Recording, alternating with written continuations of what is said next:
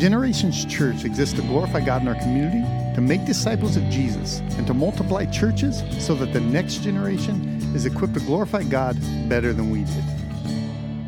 Welcome back to the Generations Church podcast. My name is Jeff Ludington. I'm the lead pastor at Generations Church, and we are doing some fun podcast interviews in between series of podcasts as we just finished a year-long series through the Heidelberg Catechism that you can go back and listen to. Just thought it'd be fun to spend some time with some friends and talk to some people that are in ministry about what they're doing and some interesting things you might like to hear. And so today I've got a good friend with me, actually one of my dearest friends, Mike Larsen. Pastor Mike is here. He is the lead pastor at Encounter Church and a good friend of mine. And so, Mike, welcome.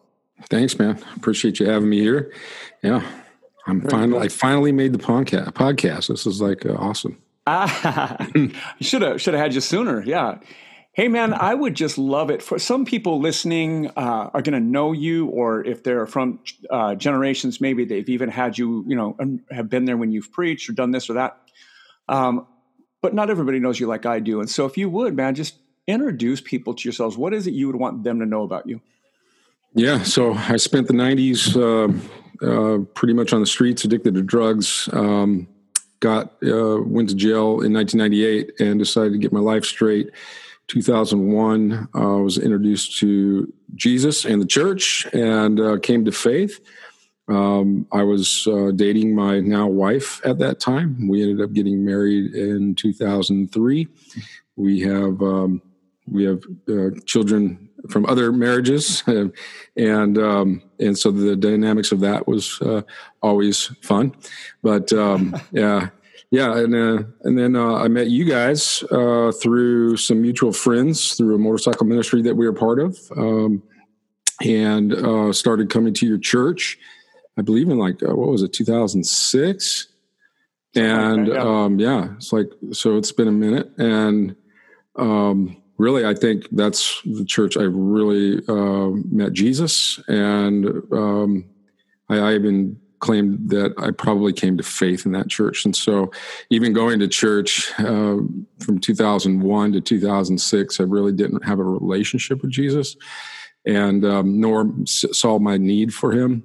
I did have a pretty powerful testimony about Jesus, and so that I was riding on the coattails of that testimony for a long time, and then was really burning out. And before I came to Oasis at the time, and that you were leading, and you gave me some really good advice. And you were like, just sit down and connect with Jesus. And so I did that for a few months, I think, before you asked me if I wanted to pursue, I think eldership in the church is what it started out as. And then, and that led to commissioned pastoring through our denomination that we're a part of, and so I commissioned in 2009 with our denomination, and became a pastor at Oasis, and then went full time at Oasis in 2012. Quit my job of making quite a good income, and just took a step of faith. And took a job for $38,000 a year, which was a huge step of faith, to follow the calling that God had upon my life. And then fast forward 2 years from that, God called me here to Bellflower to replant a church that has been here since 1936, but they were just dying a slow death. And you were part of that transition as well, bringing me here. So 2014 to now, the church is doing well. It's thriving. I think we've had almost over 60 baptisms since 2014, and that's just great. Incredible. We're grateful for that. We're obviously COVID has put some brakes on a lot of things, but in 2016, I wrote my first book, and 2018, I did a revision of that book. And then I've written 2 books in COVID land. So, and that's kind of where I'm at now. Yeah. Well, let me back up. I mean, you said something, and we didn't plan this. I mean, this isn't something we talked about, but I heard something really interesting, and I just want to ask you about it. And so I understand it not from this conversation, just because we've had countless conversations, but you said you came to faith in whatever it was, 2001, 2003, whatever. I think you said 2001. And then you said it was while you're at Oasis that you really met Jesus. And so if you would, man, for people listening, I think that's an important distinction. When I met you, you were already in leadership. You were already all kinds of things going on. But you really kind of used the language of something significant shifting at Oasis when we were both at Oasis. And can you kind of parse that out for me? Like, what was the difference between coming to faith and really meeting Jesus that people might understand, or maybe they're struggling with that?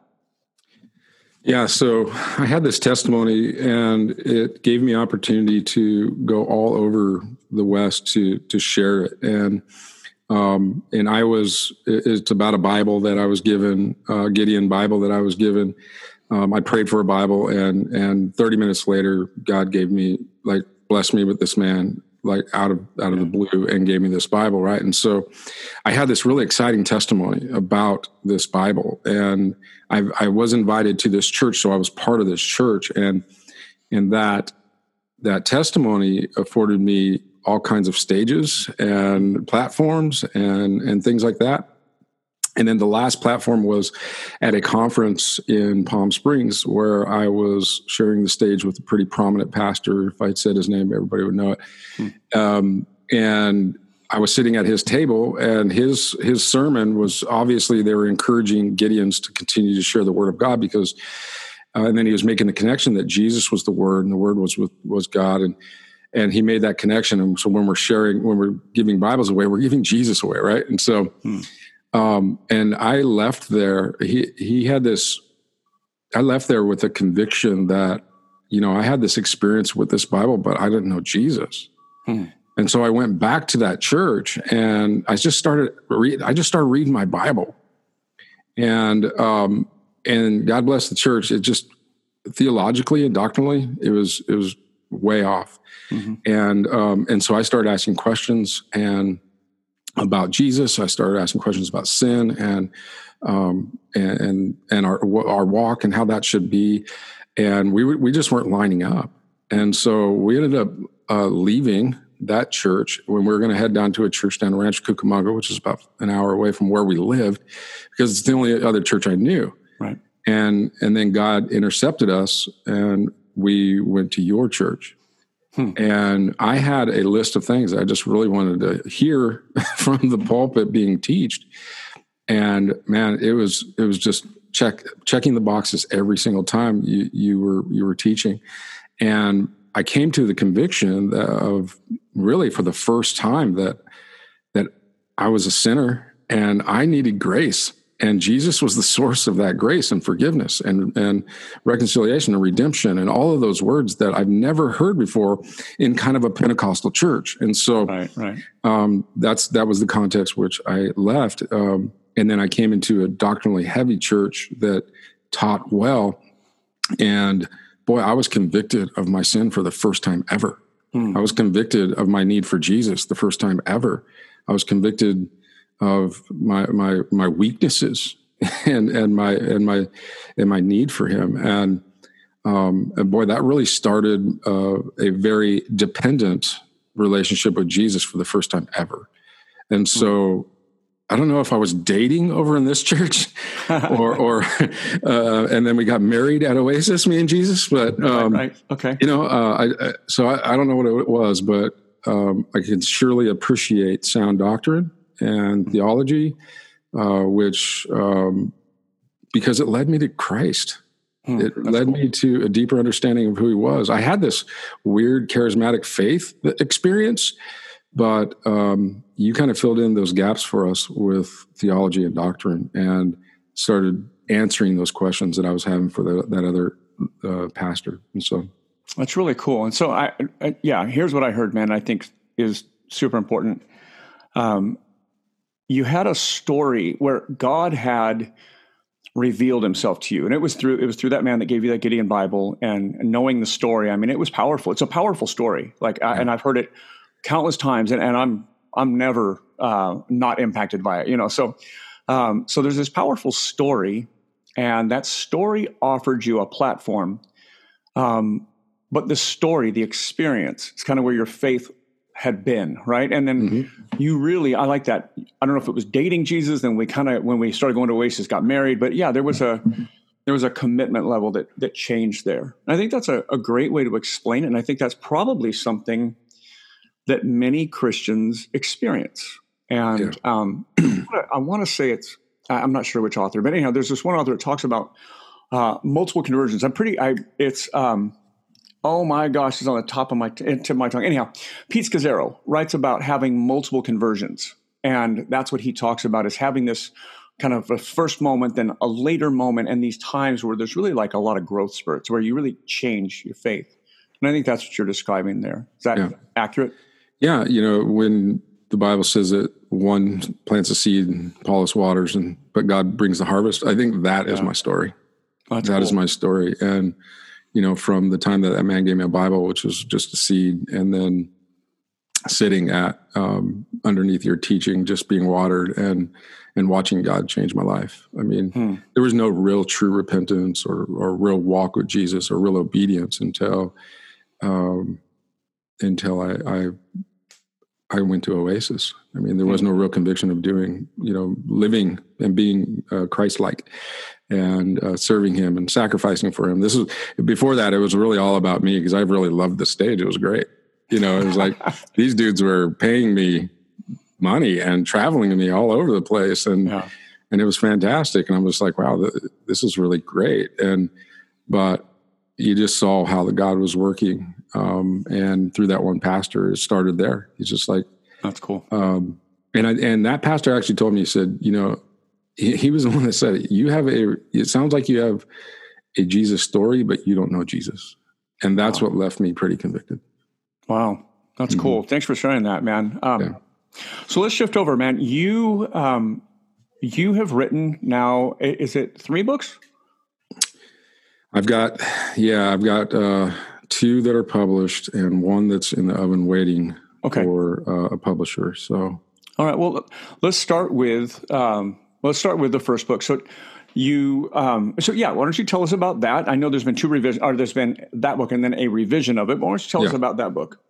Yeah. So in 2016, we decided to do a sermon series called "That Is a Great Question." We kind of stole the idea from R.C. Sproul's, but we solicited the questions from our congregation with an attempt to inform them so that they can be relevant to their unbelieving neighbor. And so we solicited the congregation for the questions, and we got about 70 or 80 questions. We compiled them up and took the top 12, and we did a summer series. The 2 questions that we answered: what does God say about homosexuality, and what does God say about alcohol? What does the Bible say about alcohol?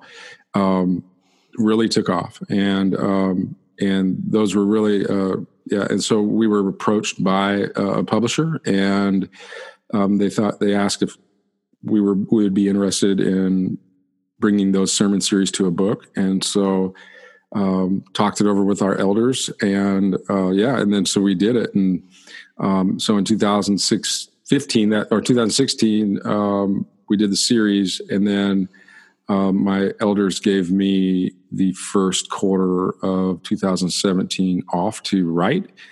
And it took a little bit longer than that because I wasn't a writer at the time. Yeah. And my editor would attest to that.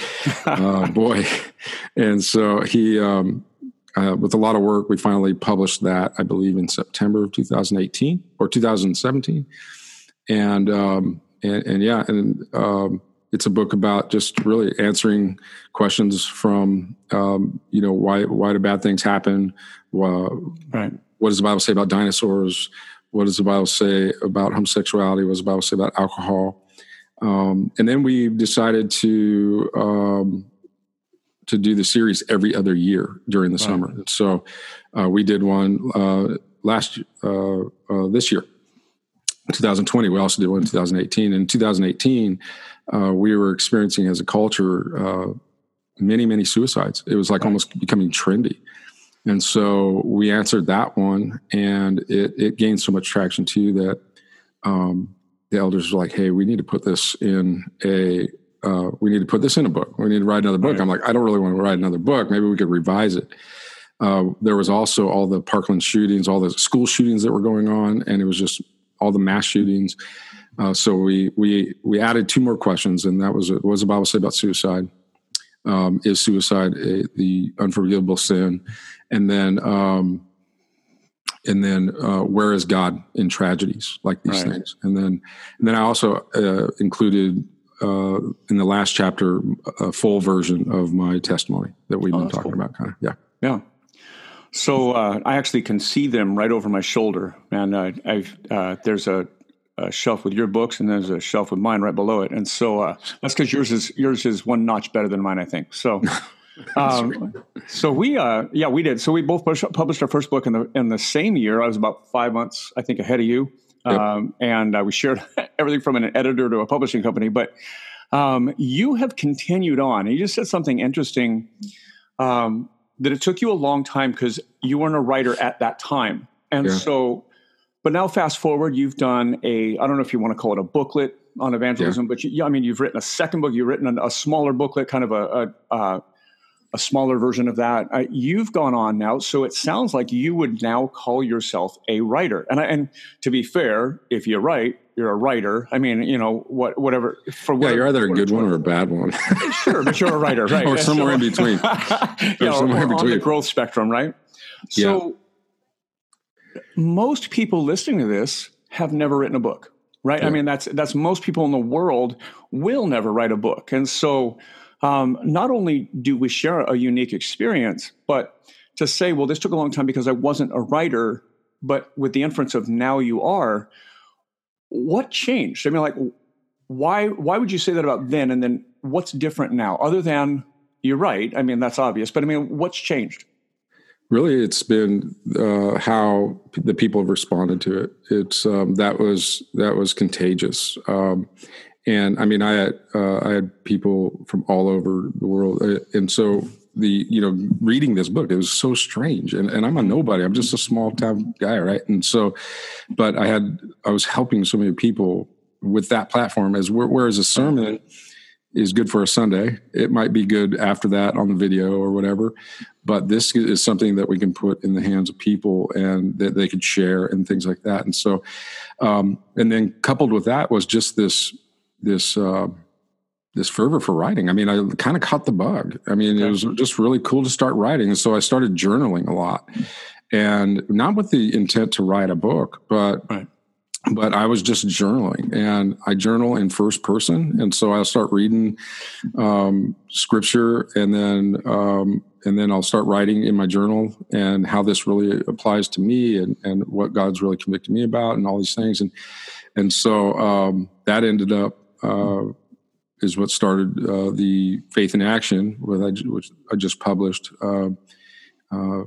just a journaling through the book of James, and so I've been writing with pencil and pen after that, and it's just been really refreshing. It's really good way to express myself and really wrestle with Jesus a lot, and to flesh out my relationship with Jesus has been really cool in writing. And so that's been really fun. The booklet, Practical Evangelism, was something that we created at Oasis. It started as a outreach project called Project Nehemiah, and then it morphed into that. And so here at Oasis, or here at Encounter, evangelism was not on the map really at all. Outreach was really Mercy Ministries, but really reaching your people for Christ was not there as much as it should have been. And so I wanted, and evangelism was kind of a scary word for them. Sure. So they brought the evangelists in once a year to evangelize, and so I'm trying to make it practical for them so that they can feel like they're equipped to do it as well. And so this little booklet was just about that, and practical ways of sharing your faith, developing relational equity with people, and then ultimately with the ultimate goal of sharing your faith of Jesus and seeing people come to faith in the Lord. So yeah, man. I mean, so back to your first question, I just caught the bug, and I love the way God is using it for people. That's really cool. And I will say this, and I want to explain it so that somebody listening doesn't get the wrong idea. I would say by far you're such an evangelist, and because I've known you since you started preaching and developed your preaching voice and become a lead pastor. I've known you through all those different settings. I've seen you kind of press into that and press into other things. And I remember one day just talking to you. We were both up at Oasis, but I'd already left. I don't remember what I was doing back up there, but anyhow, I remember hearing a message and talking to you about how naturally evangelistic you are in any setting. And I think you've joked about like your first message at Oasis while I was still a pastor there was like some verse that was related to what we were talking about. And then you just shared the gospel, you were just over here sharing Jesus. And that's really your heart, is to share the gospel with people. But you have really developed how to do that as a pastor, and you haven't lost your evangelism, your love for reaching lost people.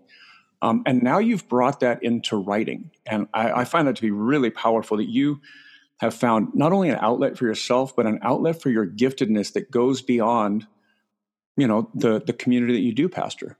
So I think it's super powerful, man. I really do. Thank you.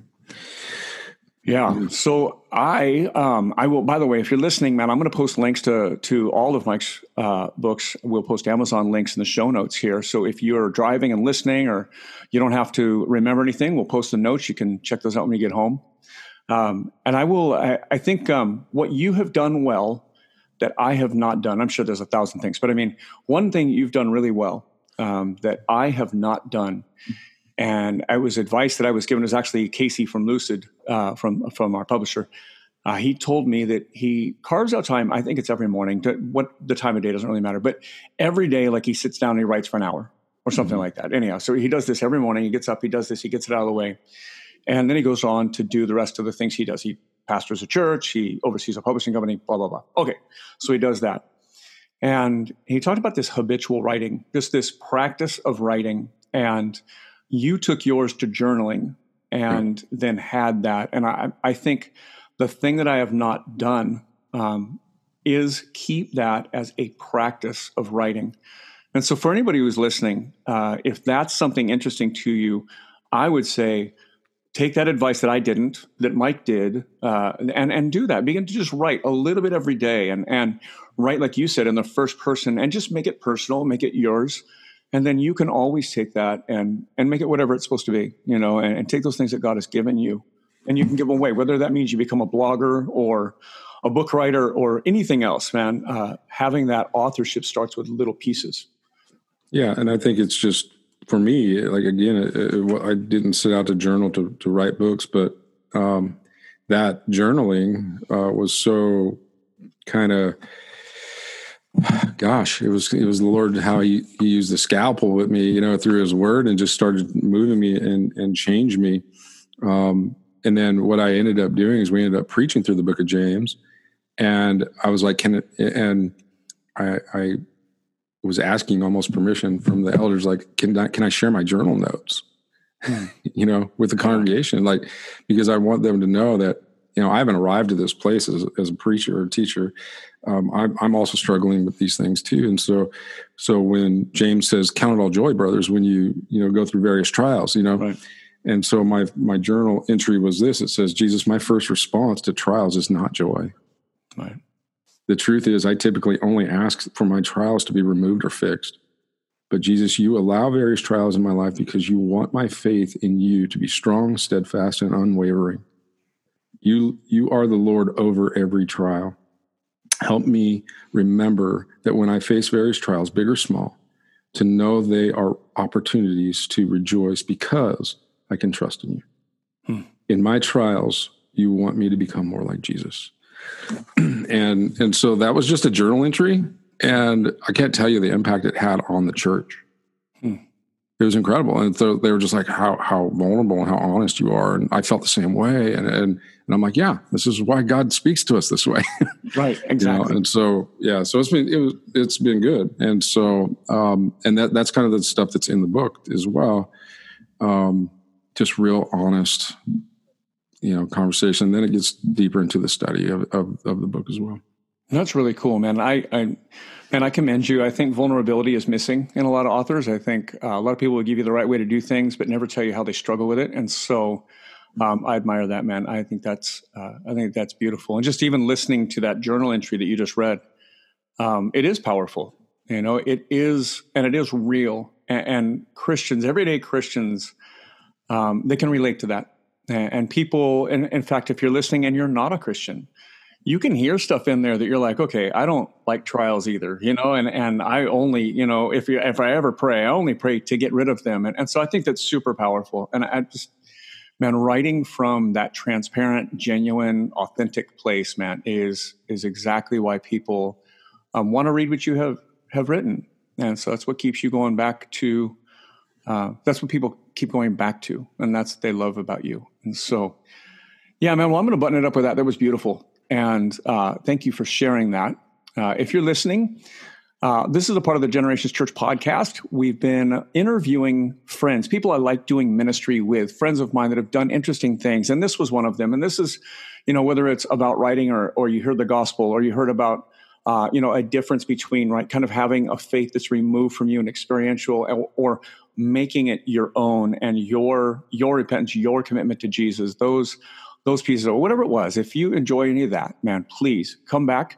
We're getting ready to start a new series looking at, and kind of funny, we talked about this earlier, looking at people's questions about the Bible and Christianity and answering those things from a biblical perspective. So stay tuned. That'll be coming right around the beginning of the year. There's a few other interviews and an entire series to go back and listen to. So I hope you enjoy it. If you do, share it with your friends, like it, comment on it, subscribe, and come back and join us again. Thank you for listening today. It is our pleasure just to be able to talk to you and share our love for Jesus with you. God bless you guys.